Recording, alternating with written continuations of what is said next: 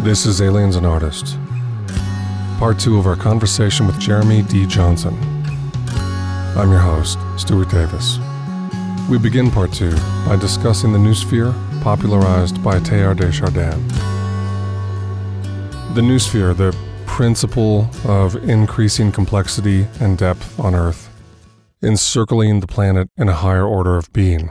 How does that, or does that not, align with the advent of satellites girdling the globe? The noosphere foretold as a membrane of higher consciousness, contrasting that with what we have, which feels like a planetary hairnet of infrastructure. Have we inadvertently fabricated an opportunity for non-human beings to upend the power dynamic by exploiting that net? What's the risk of this dark noosphere being commandeered by non-human entities? Richard Dolan has spoken about this in length and detail. Can you speak to the contrast between the promise of the noosphere versus what we actually have today? And how do both of those relate to our collective vulnerability regarding the presence of technologically advanced non-human intelligences? Does that make sense as a question? Yeah, that's a deep question. I think maybe to start with attempting to answer it is getting a sense of how Teilhard understood the noosphere, and he didn't necessarily say it wasn't going to have some kind of material expression. In fact, he commented quite a bit in the early and mid 20th century on how what we would today and academics might today call globalization, modernization, industrialization, free market economies, imperialism, etc. were all kind of part of this imperfect way in which human beings were wrapping themselves up together in this technological surround, which could become a more, as you said, a more positive or spiritual expression of human convergence, right? There's that famous line that Flannery O'Connor borrowed from Teilhard: everything that rises must converge. And so there's always been this interesting relationship between the material and technological and the intensification of consciousness. This is Teilhard's entire cosmology. He kind of begins his most central work, The Phenomenon of Man, or the Human Phenomenon, in a more recent translation, as that complexity in consciousness requires some kind of material corollary, in that we need a nervous system. We need the complexification of the nervous system to generate this intensified form of waking consciousness that's able to, he calls it, fold back upon itself and become more complex. So on the one hand, we can see this digital world as a way in which this proto-global brain is coalescing around itself and wrapping the earth in this material counterpart to the noosphere. But on the other hand, I think you're right to feel a sense of trepidation about how that could be used. So I would just say also, I think in terms of the narrative, if you're worried about it being paranoid, I would just say it sounds more like a science fiction. It sounds like a great sci-fi story, like, that the typical sci-fi story in which the human beings have been kind of planted here to be harvested, right? As a lot of kind of thinkers and 1970s writers about ancient astronauts hypothesized, right? So there is that kind of narrative that I think is floating in the noosphere in terms of our cultural imagination. So it's not really a big jump to consider it. And I think there's also a real material sense of how we're really at this point right now between, and I've been using Teilhard's different phrase. He calls it planetization, and really that just means the process of the noosphere coalescing, converging, actualizing, right? That spiritual process that is taking place or could take place. And I always make this distinction that we should hold that word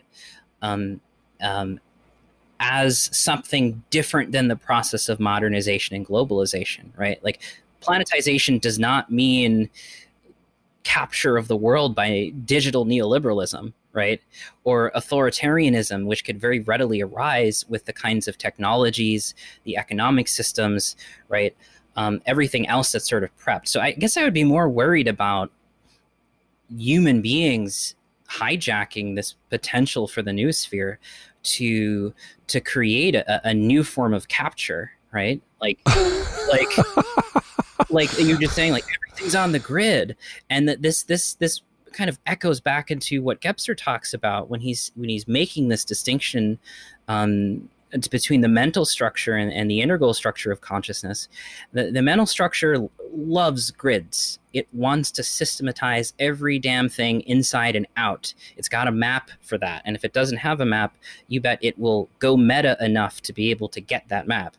So there is this kind of doubleness, I think, in our world right now that might kind of explain the, there's this beautiful spiritual potential, but then there's also this kind of darker timeline that we could go down, because we're wrestling with this articulation and realization of the integral world, but we're still very much predominantly situated in this mental consciousness that is using these new forces pressing upon us, these new realizations of time and space, these new networks for kind of anachronistic aims, right? Control, domination, systemization, reifying particular dominator hierarchies that have existed since the beginnings of the state, right? Like the grid, a digital grid, is the perfection, the apotheosis of the control of the state, right?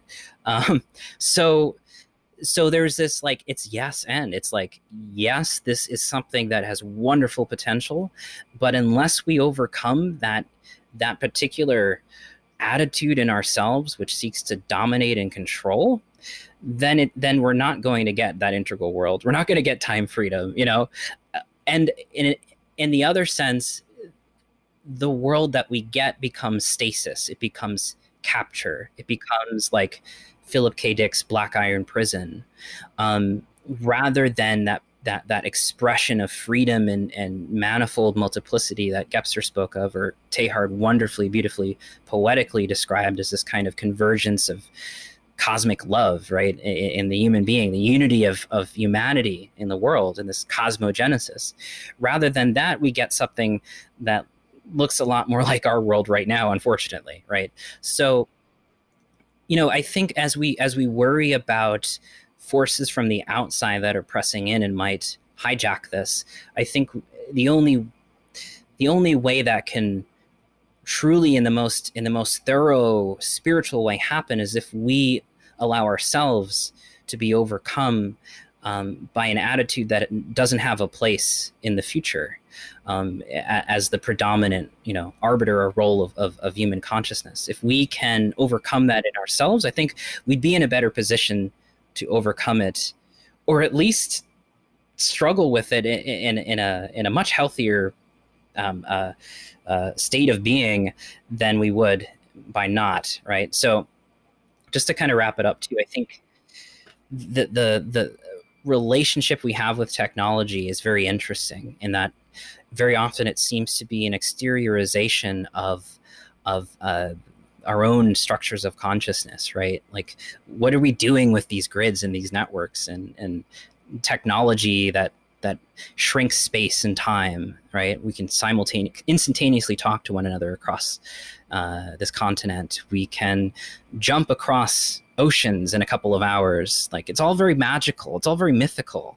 And I think it's like, it's almost sad in a way, right? It's almost like the Cartesian mental world doing its best to retrieve what it severed in the only way it knows how, right? The magical and mythical worlds are lost to the Cartesian mind, and the only way they bring them back is through this kind of ironic replication of them in the most material, physicalist sense, right? So I think there's an interesting kind of mirror here with technology and the inner state of the human being. And one of the things Gebser like cryptically hints at towards the end of Ever Present Origin in a very kind of Teilhardian way, he says, just as the mythical world retracted agency and archetype or in gods in the pantheon of all the wonderful participatory cosmologies we had in the pre-modern world, just as that was sort of retracted into the self, right, and became psychology and became, that thing in the outer world actually has to do with your own interior state, right? Your own egoic development and self-realization, that the gods are within you, right? When we retract the gods within us, he's saying maybe in the future, maybe the integral world will be such a world that retracts the technology in the same way. It retracts this projection of this technosphere back into itself as it achieves some kind of intensified realization, right? And it overcomes the overwhelming nature of the techno flood by retracting that inwardly, right? Like we have to overcome it ourselves if we ever expect to overcome it as in a material sense. Does that make sense? Completely. It's a beautiful clarification on who has access to time freedom. It evokes this distinction between facility with manipulating temporality, which we witness in abduction or contact with non-human entities, including Fae encounters, that versus time freedom in the Gebserian sense. Who has access to time freedom? There's an argument to be made that humans have more access to time freedom than these non-human entities. Do greys seem like entities liberated from the stream of time or deeply entrained in it? Perhaps entrained in a more exotic register of time, but nonetheless, they don't exactly exude a sense of liberation. So their manipulation of time seems utilitarian, task-driven, not playful. Doesn't seem like time freedom in the Gebserian sense. I also love that you highlighted our own forfeiture of sovereignty, forfeiture of time freedom, simply through our middling daily behaviors. Let's talk about the Omega Point and the Kali Yuga. Teilhard de Chardin's Omega Point, this culminating arrival of the new sphere coalescing into the Omega Point, a second coming of Christ consciousness in our collective humanity, coupled with modern formulations such as Ray Kurzweil's singularity, and then at the same time, we have the Kali Yuga, the dumpster fire of self-reflexivity on Earth, the nadir of the grand cycles in human consciousness. So this contradiction, what's your personal sense of where we are headed? Are we moving toward the Omega Point, or are we in the bowels of the Kali Yuga? Oh man, it just hit me with these profound questions, Stu. So first of all, I think Kali Yuga gets a bad rap. From a contemporary point of view, I think materialization of the spiritual is something that, say, like Sri Aurobindo, another integral pillar and thinker, mystic, had described and talked about. And even in Gebser, or even in like C.G. Jung, in his famous essay, Answer to Job, I talked about this at last year's Gebser conference, that there is this sort of coming down into earth, into embodiment, into matter, that I think, if we are entering the age of Kali Yuga, is there a way to kind of recode that to mean creative realization in the material, right? Like the mattering of matter, like that matter matters, in some sense, that it gets a bad rep from like the golden age, because it's here that the most difficult and creative work can actually occur, and the most suffering as well, right? The most difficult, arduous. There's no promises that it's going to work out, like there's so many things that could go wrong and seem so senseless, and are in that sense, like even Aurobindo described it as the ignorance, as this sort of state of material reality. So there's this deep, I think there's a deep acknowledgement that where we are is extremely tenuous. Life is deeply precious. So much can go wrong. And yet, occasionally, there are these little miraculous moments of love, of people, overcoming themselves, of things creatively coming together to produce life. The whole evolution of the earth is a strange kind of triumph of the creative cosmos. So I guess with my own cosmology, I see things as more of this kind of ongoing creative onrush of inwardness, right? Expressions of inwardness in matter, and this dynamic play and relationship between limit and possibility. So I don't know if we're in Kali Yuga or not, man, but I feel like, the holding both the tenuousness and the catastrophe that is possible, and the possibility showing up there in a place where it really shouldn't be able to, is a beautiful thing. And yeah, I don't really know how else to respond to that question, or at least that aspect of that question is, where are we now? In terms of, Well, I feel. Yeah. Sorry, go ahead. No, go ahead. I just wanted to drill into specifically the omega point that Teilhard de Chardin had anticipated. How do you feel that is sitting with the current flux of our circumstances and travails? I'm a big lover of Desjardins, his vision of the new sphere and omega point aligned with my own optimism and human potential in my 20s, but I find myself reflecting on his work and comparing it to our reality and wondering if it will ultimately unfold as he sensed it would. We seem to be at the brink of a collapse and also a breakthrough, implosion, and transcendence in this tension. How does it sit for you? Do you feel dejected, or do you sense that this is all going to shake out in our favor?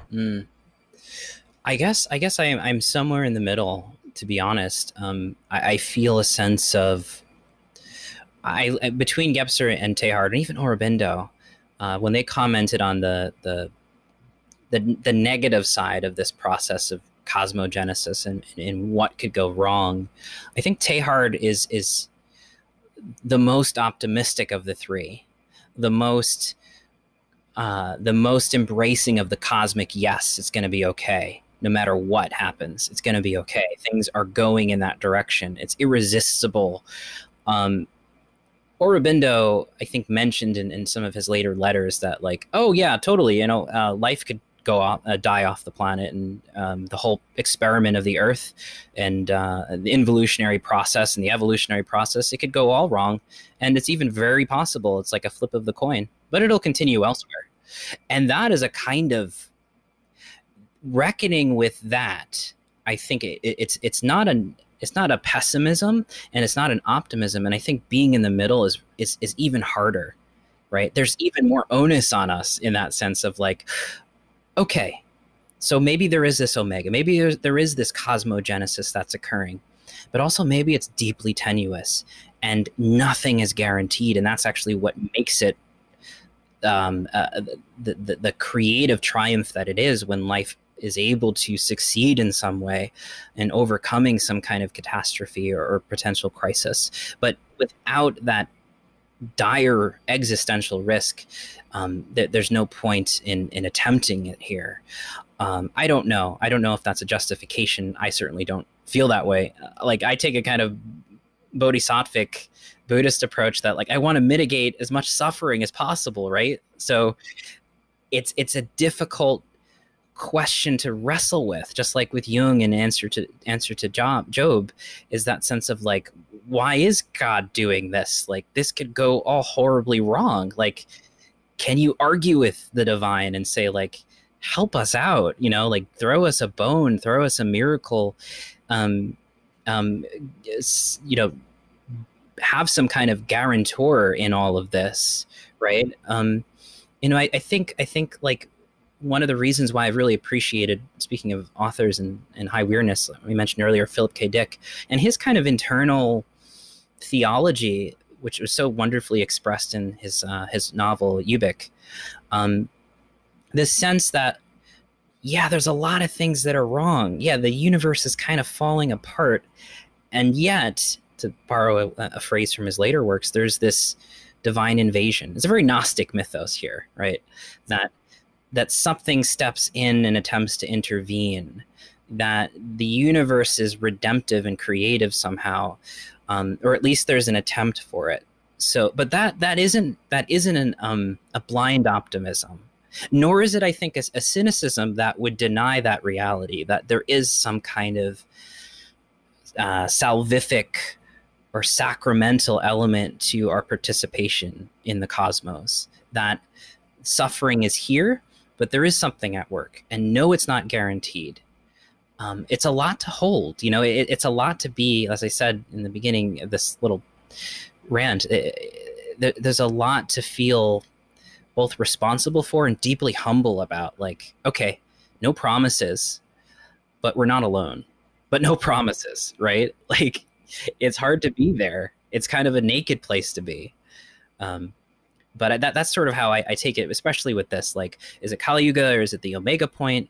It seems to be both. It seems like this is what Omega looks like, buddy. Like, you asked to incarnate and evolve and figure shit out down here. Well, here you are. Like, so, but I want to also point out that the Omega point is really interesting in a temporal sense, in that it's Teilhard uses it as a kind of metaphor for love, gravity. It's a kind of attractor, we might say, from complexity sciences. They talk about chaotic attractors and so forth. I think these are interesting metaphors to talk about it. I guess I would say what would increase our chances of it being Omega point is our capacity to respond in kind to the challenges that we are faced with.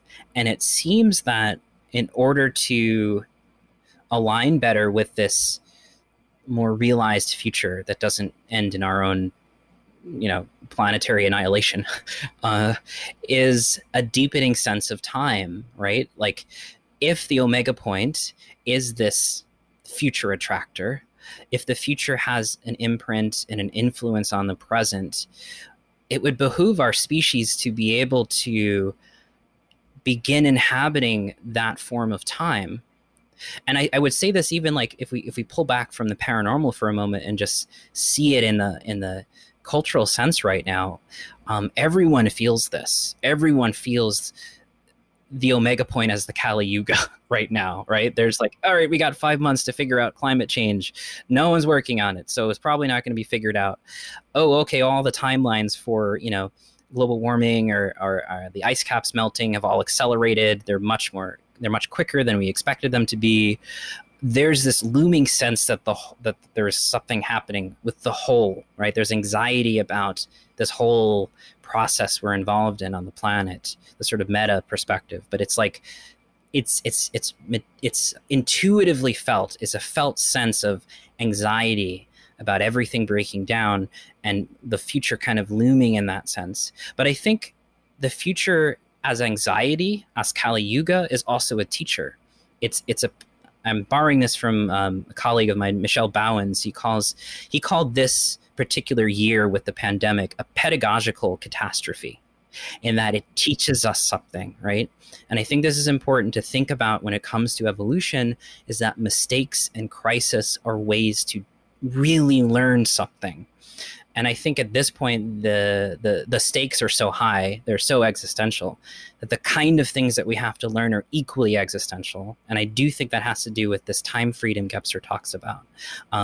Just as one final analogy that is very material in a sense, but also difficult, is still eluding so many of us, is a sense in which the climate crisis is a crisis of temporics.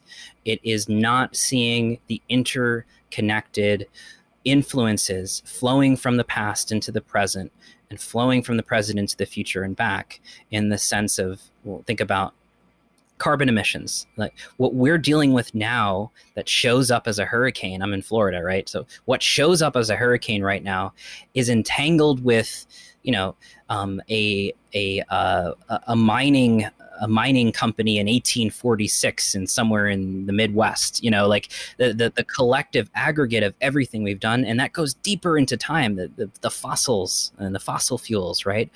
Billions, millions of years are all enwrapped in this crisis. And then every time, every day, every month that we don't work to affect the future is being affected by us, right? So our ancestors are at work right now in the present, and our descendants are at work and what we're doing to them, right? In the sense if we will even have descendants, right? So this is what I mean about like the deep sense of ontology of temporics that human beings need to learn, let alone, you know, time loops and the really like wondrous, bizarre, unsettling stuff that occurs at the fringes of so-called, you know, mundane reality. We need to learn how to become time beings, the time beings that we are, right? We need to become effective time beings and not just unconsciously lolling about and allowing whatever happened to happen. Like we're participating in that entangled sense of time as wholeness, whether or not we realize it, right? So if we want this to be Omega Point, I think that's the teaching crisis that needs to occur. And maybe also when it comes to the paranormal as well, like that's part of the terror and the teaching that occurs in like, hey, reality isn't what you think it is. And you aren't what you think you are, especially in those sorts of moments. So yeah, I mean, like I said, you opened a very big question. That's so cool. This all evokes one of the stable themes in human contact with non-human entities, which is this emphatic message that we are destroying our world. In fact, it may be as close to ubiquitous and unanimous as it gets in terms of messages from these beings to us.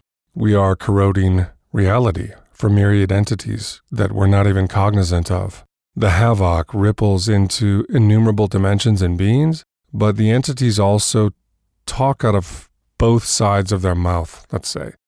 They could not be more interventionist when it comes to the human body. Humans have been violated in every imaginable manner, but ostensibly, they don't exert an equivalent interventionist behavior when it comes to our climate crisis, for instance. In that case, it's up to us. I'm not stripping humans of accountability. Yes, we created this crisis, true. I'm just saying the behavior of these beings is apparently contradictory from what we have to call upon. They have decades to implement an intergenerational abduction and hybridization program, which is a colossus endeavor, but put the same effort into reversing ecological collapse, and the difference they could make. Is their behavior rational? Is their behavior reasonable from what we can witness? And what's up with this disjunction? Can you speak to this paradox? Yeah, no, that's a good question. I've wondered about this too in terms of how they show up. It's almost it seems to have its own irrationality. You know, like I wouldn't even say it's irrational as we would understand it. It doesn't make waking sense. It makes a kind of dream sense that it would abduct Betty, right, from Nebraska. It makes a kind of liminal sense that it's really in the nooks and the corners of the expected that something slips through. And it makes me wonder, like, just even ontologically, if these beings understand our world in the same material sense. Like the kind of question that we're asking is like, why don't you show up to heads of state? Why don't you fly over the White House like that allegedly famous sighting happened in like the mid-century, right?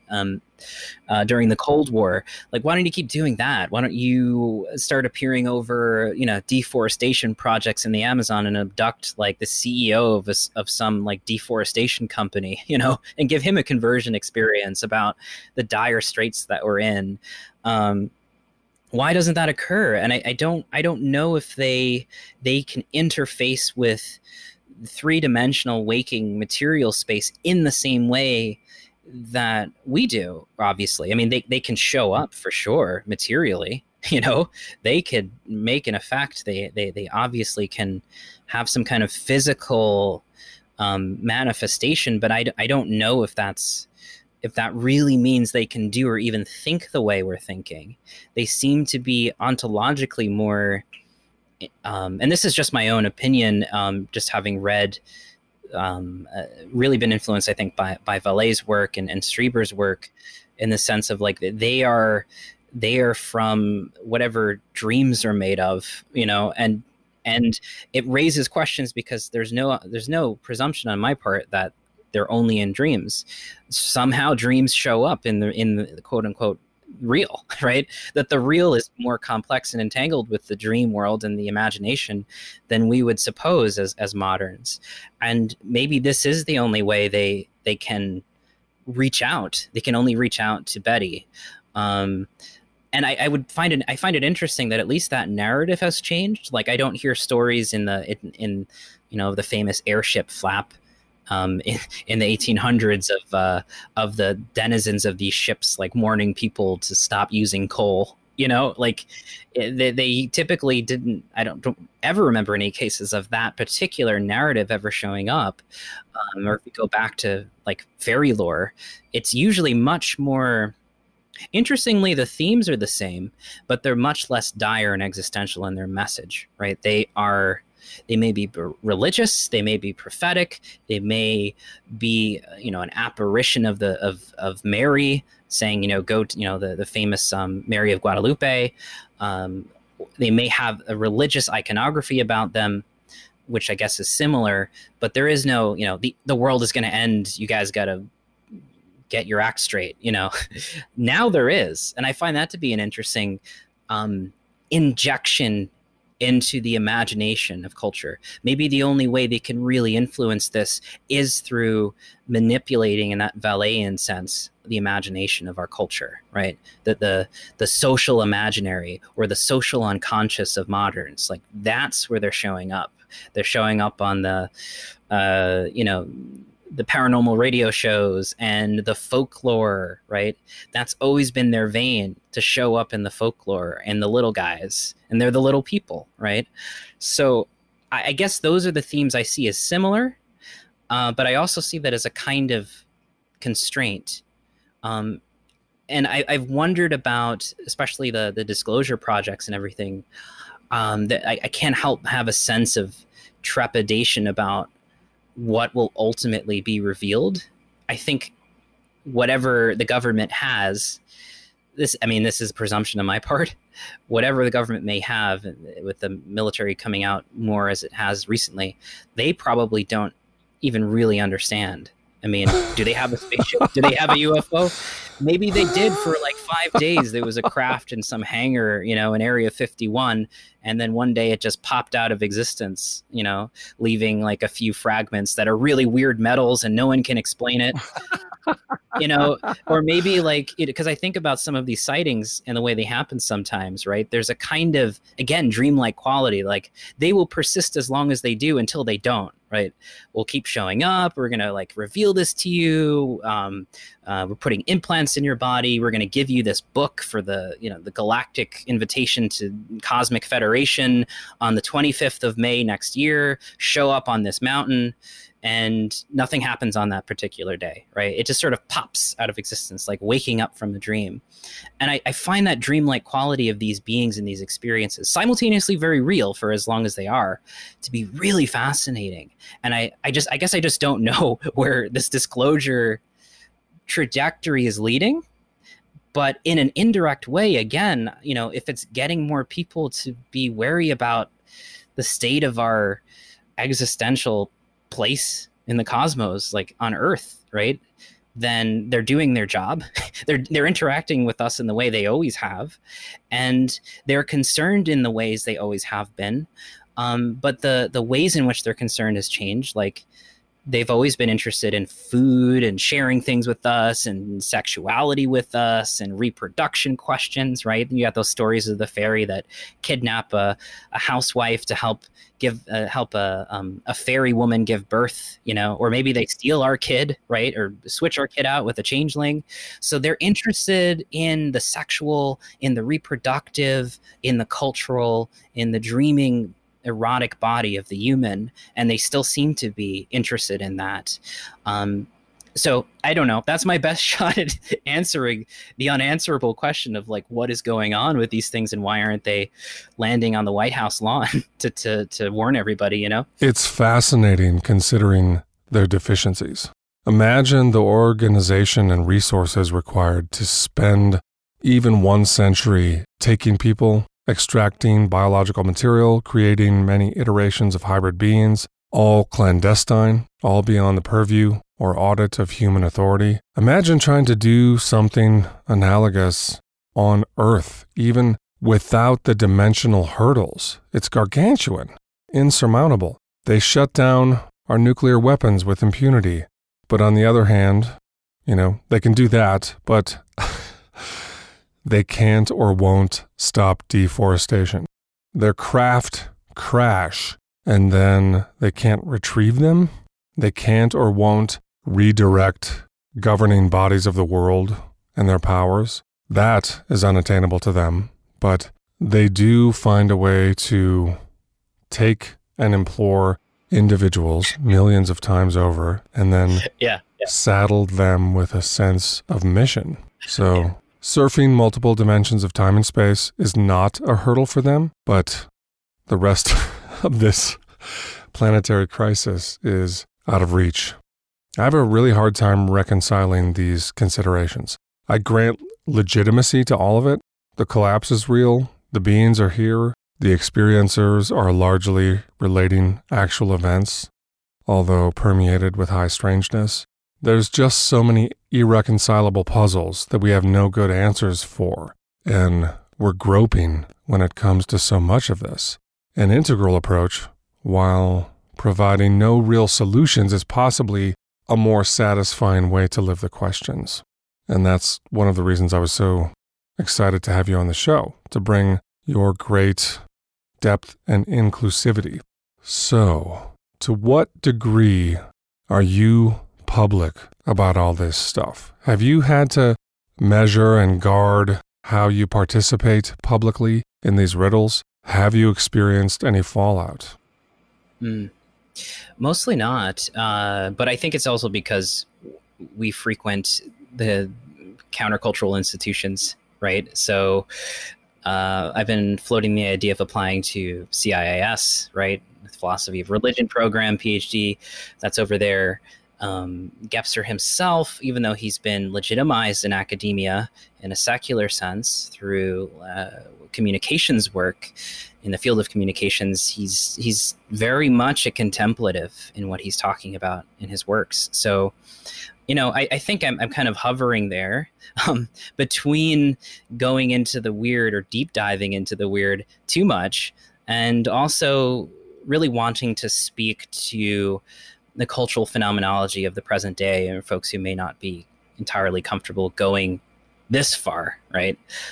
So like I think we mentioned earlier, thresholds are very interesting for me, and I like this threshold. I think there's enough discussion in the public sphere about it, especially recently, and enough legitimization within academia when it comes to the post-human, and the idea of stepping out of particular ontologies and worldviews that should no longer be or don't need to be the center anymore in terms of secularity, but are in relationship with it. So I think, Jeffrey Kripal's work is really great. And of course, he's got tenure, right? So he can say what he wants. But I think I think those kinds of interesting straddlers between secular critical thinking that is deeply skeptical, and then also a radical openness to opening those doors is a really good place to be. And I find fulfillment of being in those spaces. So I guess I haven't really had too much backlash myself. Now, if I was trying to go down a more secular route for my career, maybe that would be a problem, right? Um, but I don't see myself necessarily needing to do that. And even seeing the counterculture, let's say like Terrence McKenna and High Weirdness and all that stuff is like, it's always this kind of seductive other that the so-called popular culture is very interested in, right? So there's always a kind of dance between the two. It's encouraging to hear that, but then part of my brain draws a line between John Mack and Jeff Kripal. And I feel John Mack had tenure too. Mm. He faced a shitstorm. Yes, he did. He nearly lost everything. Now we look at you and Jeff Kripal and Phil Ford and the various academics who are on this edge. And I think maybe John Mack had a tougher time of it because he was in psychiatry and it was Harvard. Maybe it would be more favorable for him today. Perhaps the tectonic plates of this realm are slowly moving. But to turn to disclosure, there's past few years we've seen the New York Times, the Navy, and so forth coming forward into a new posture. And I'm not knocking it. I'm excited to see Navy pilots sharing on Joe Rogan. I'm also finding myself analyzing each of these chess moves, so to speak, and wondering what are the human motivations behind them. So disclosure is by humans, for humans. Yeah, I don't know if Harvard's ready for it yet. Yeah. The entities are getting what they want, how they want it, when they want it. So what's your take on this advent of trickling disclosure? I have talked with my friends about this so much. We don't have any, I don't think there's really any convincing theories that lean one way or another, that go along with this idea that, okay, this is some kind of ET human collaboration where we're being warmed up to the idea of contact. There could be many reasons though. One could simply be a saturation point and a change in attitude, just in terms of being able to see stuff like this all the time. People are capturing weird phenomena, aerial phenomena in the skies all the time, with the proliferation, saturation of digital technology. So I wonder if it's always kind of been in the cards to kind of drop this as a way to kind of disempower the conspiracy about, a conspiracy, if that makes sense, right? We all think there's some great cover up. Maybe there isn't. Maybe they don't know what's going on. And maybe it would just serve them better to just kind of go like some governments have done. I don't have any concrete examples, but I just know that, other states, other countries have had different relationships with the phenomena and just outwardly Brazil, like, hey, Argentina. We don't know what this is. We don't know. It's in the sky. I don't know what changed internally though. I don't know if there has been a change in the cards. I don't know if this has to do with some kind of directing public attention towards something almost Jungian right now. Yeah, because Jung had that thesis about UFOs in that great little book he wrote, that they're almost a kind of projection of psychic wholeness, right? And he says they look like mandalas. Mandala is the image of the self and the psyche, and that during times perhaps of deep rifts, cultural fragmentation and crisis, what appears are these beings, the experiences with these beings, etc. Maybe the government military is sort of playing into that a little bit to try to stem the cultural breakdown that we see happening right now in the United States everywhere. It doesn't seem to be helping, right? People seem to be kind of going like, oh, UFOs are real, I guess. That's not a surprise. It's 2020. I feel like that was the reaction, and that was even the joke before this started to happen. Like, okay, UFOs are going to land at the end of 2020 or something. So there's like a sense of reality breaking down, but then I think also there's this maybe just a change in the internal culture of the military to just sort of either use this again to help assuage the deep cultural fragmentation that's occurring and anxiety, and just to have a more transparent relationship about what these things are, which is we don't know, or something more nefarious. I'm not going to discount that either. What is this all a ploy to just get the freaking Star Trek, Star Wars space program more funding? Hey, or a human false flag. Why don't we just say like, hey, we got all this data about weird stuff in the sky, and maybe this will actually increase our funding and public reception and encouragement of developing the space program and building more weapons. So, manufacturing something. So I won't discount that either. Like the Space Force was just created a few years ago as well. So it could just be using a weird phenomenon that is real to just get the money that they need to build that ridiculous Space Force. Even like Reagan was kind of using that, an outside force could be coming in. Why don't we build the Star Wars program? So there could be military reasons, optics reasons, funding reasons by, military developers. That's the most like not really fun reason, but it's almost one that I keep thinking of. Yeah. Right. But crazy not to consider all these frames. There's an animating force for each of these perspectives.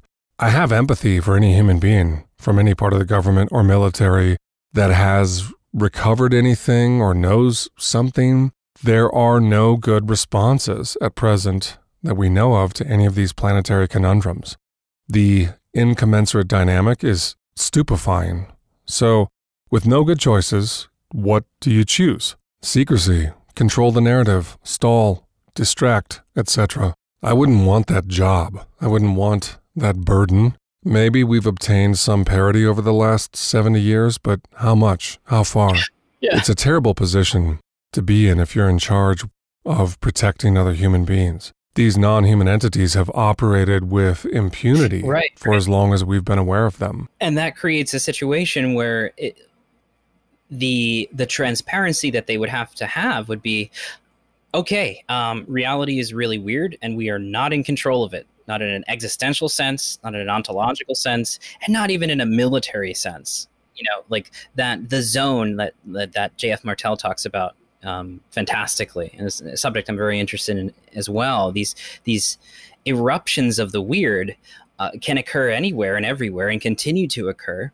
And to admit that, to really become transparent about that, is to ultimately give up the paradigm that we have in terms of, material existence is, the only thing that's real. And these things, this is the other side of it.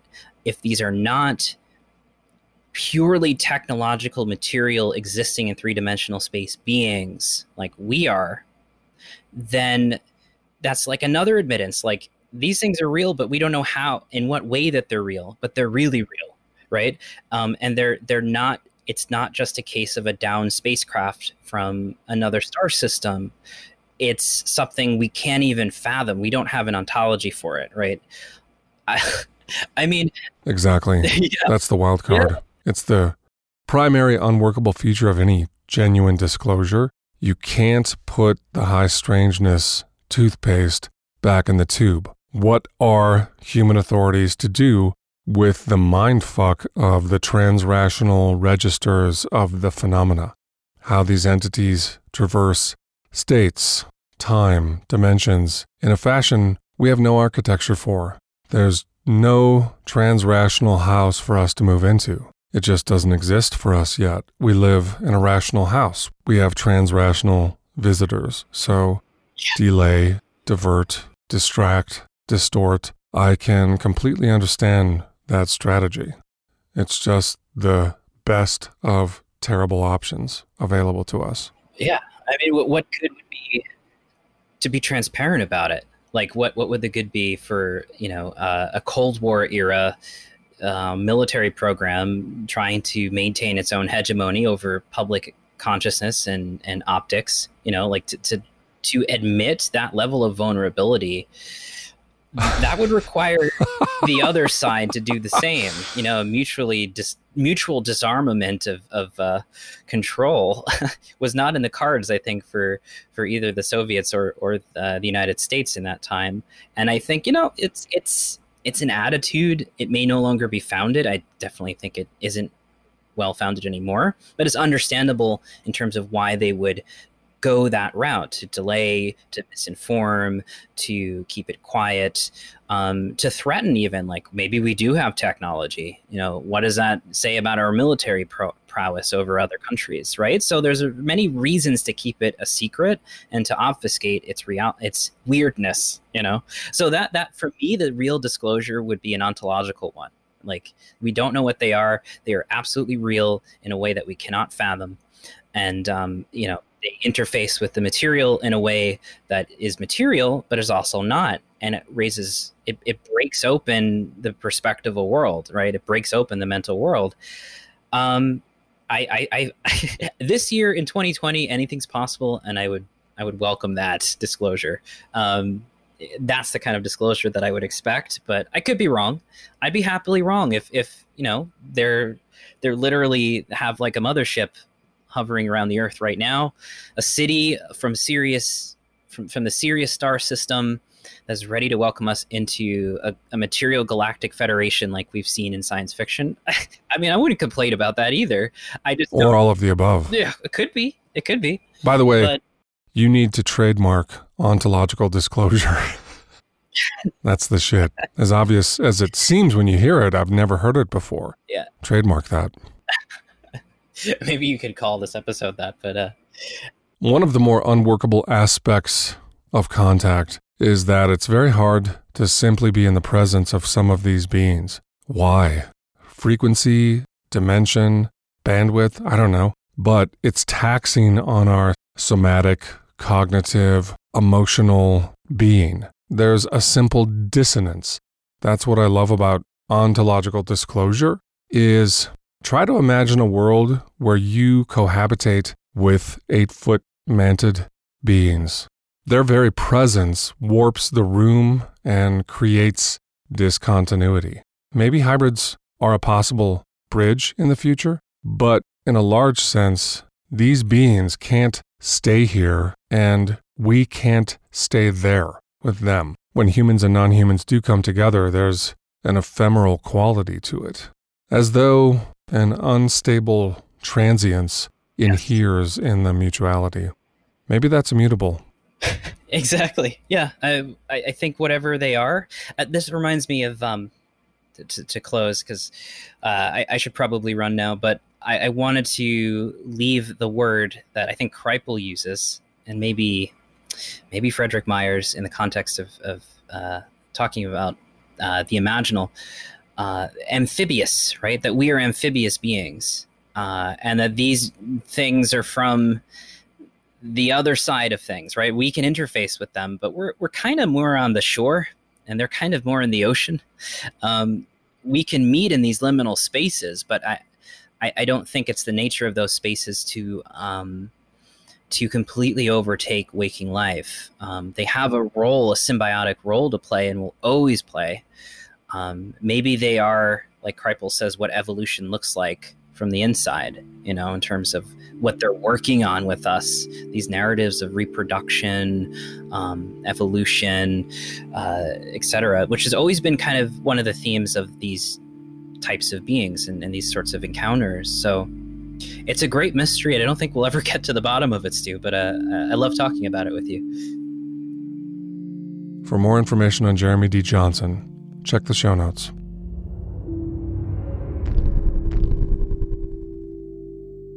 Intergalactic omniphonics.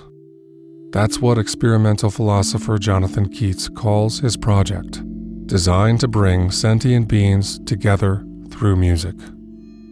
His uniquely constructed instruments are engineered to be accessible to aliens, anticipating and accounting for the fact that their sensory interface may be completely divergent from humans. Toward this end, he's written music intended to be a universal anthem. The instruments include an ultrasonic organ consisting of an array of dog whistles. Also, an assembly of bells which emit gamma rays, and a cell that sounds out gravitational waves, which travel at the speed of light. Said Keats of intergalactic omniphonics, quote, "I'm trying to make something that's more universal and more inclusive, something that's not only about us, but also has the connection that we have to them, whoever they are." End quote. For more information on Jonathan Keats, check the show notes.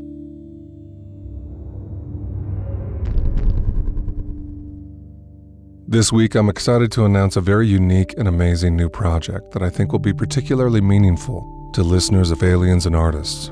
A new site called the Experiencer Group. This site was created expressly to provide support and community for people who've had anomalous experiences of all kinds. We've just now opened our doors to people around the world. The Experiencer Group provides a gathering place for those who've undergone abduction, contact with non-human entities, poltergeists, ghosts, precognition, near-death experiences, missing time, UAPs, UFOs, out-of-body events, contact with the dead, and much more. The site was created to put people in contact with others who've had similar life events. Within the structure of the site, members can join groups specific to their interests and history, and have private conversations with like-minded folks. Members can also join support groups which gather from all over the world to meet via Zoom. Our robust menu of offerings includes a dedicated Discord, topic-specific curated groups, and careful attention to protocols on conduct. This is a protected space, an oasis, and also an environment for deep healing and study. In addition to direct access from other people around the world who've had these anomalous life events, we will offer videos, audio content, members' own extraordinary accounts, special guests, and much more. The Experiencer Group is a subscription site, but enter the code Aliens and Artists and you'll get a month free. To our knowledge, there's not another site like this anywhere, and we created the Experiencer Group because we saw the need for it again and again in those we know and love personally. Help us build a positive, anomalous culture. These enigmas and those who live with them need more love, support, and resources. It's time to end the stigma. We hope you'll join us. Click the link in the show notes to discover the Experiencer Group member site.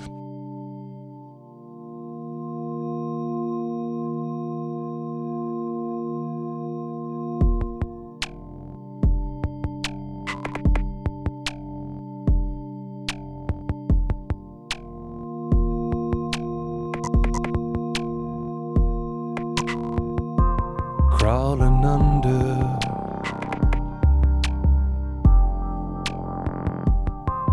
her canopy of crystal, frozen fingers trace the fractals. Every movement melting in the moonlight. But now she stretches, ribbon against rainbow, loads a planet into a crossbow.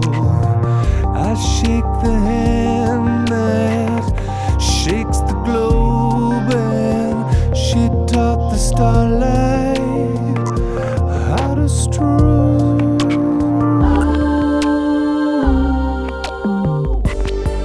Beneath her dome of burning buoys, a subtle nova, combusting bodies to be reborn. Moth and phosphor within the womb, without a future.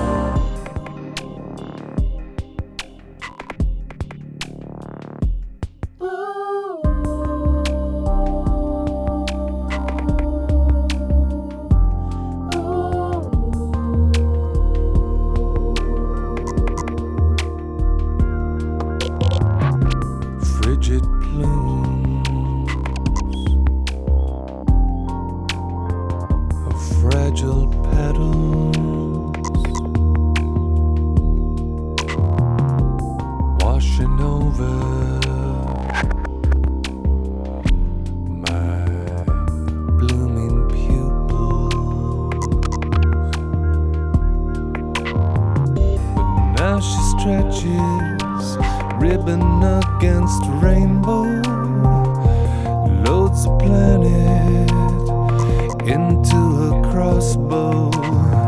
I shake the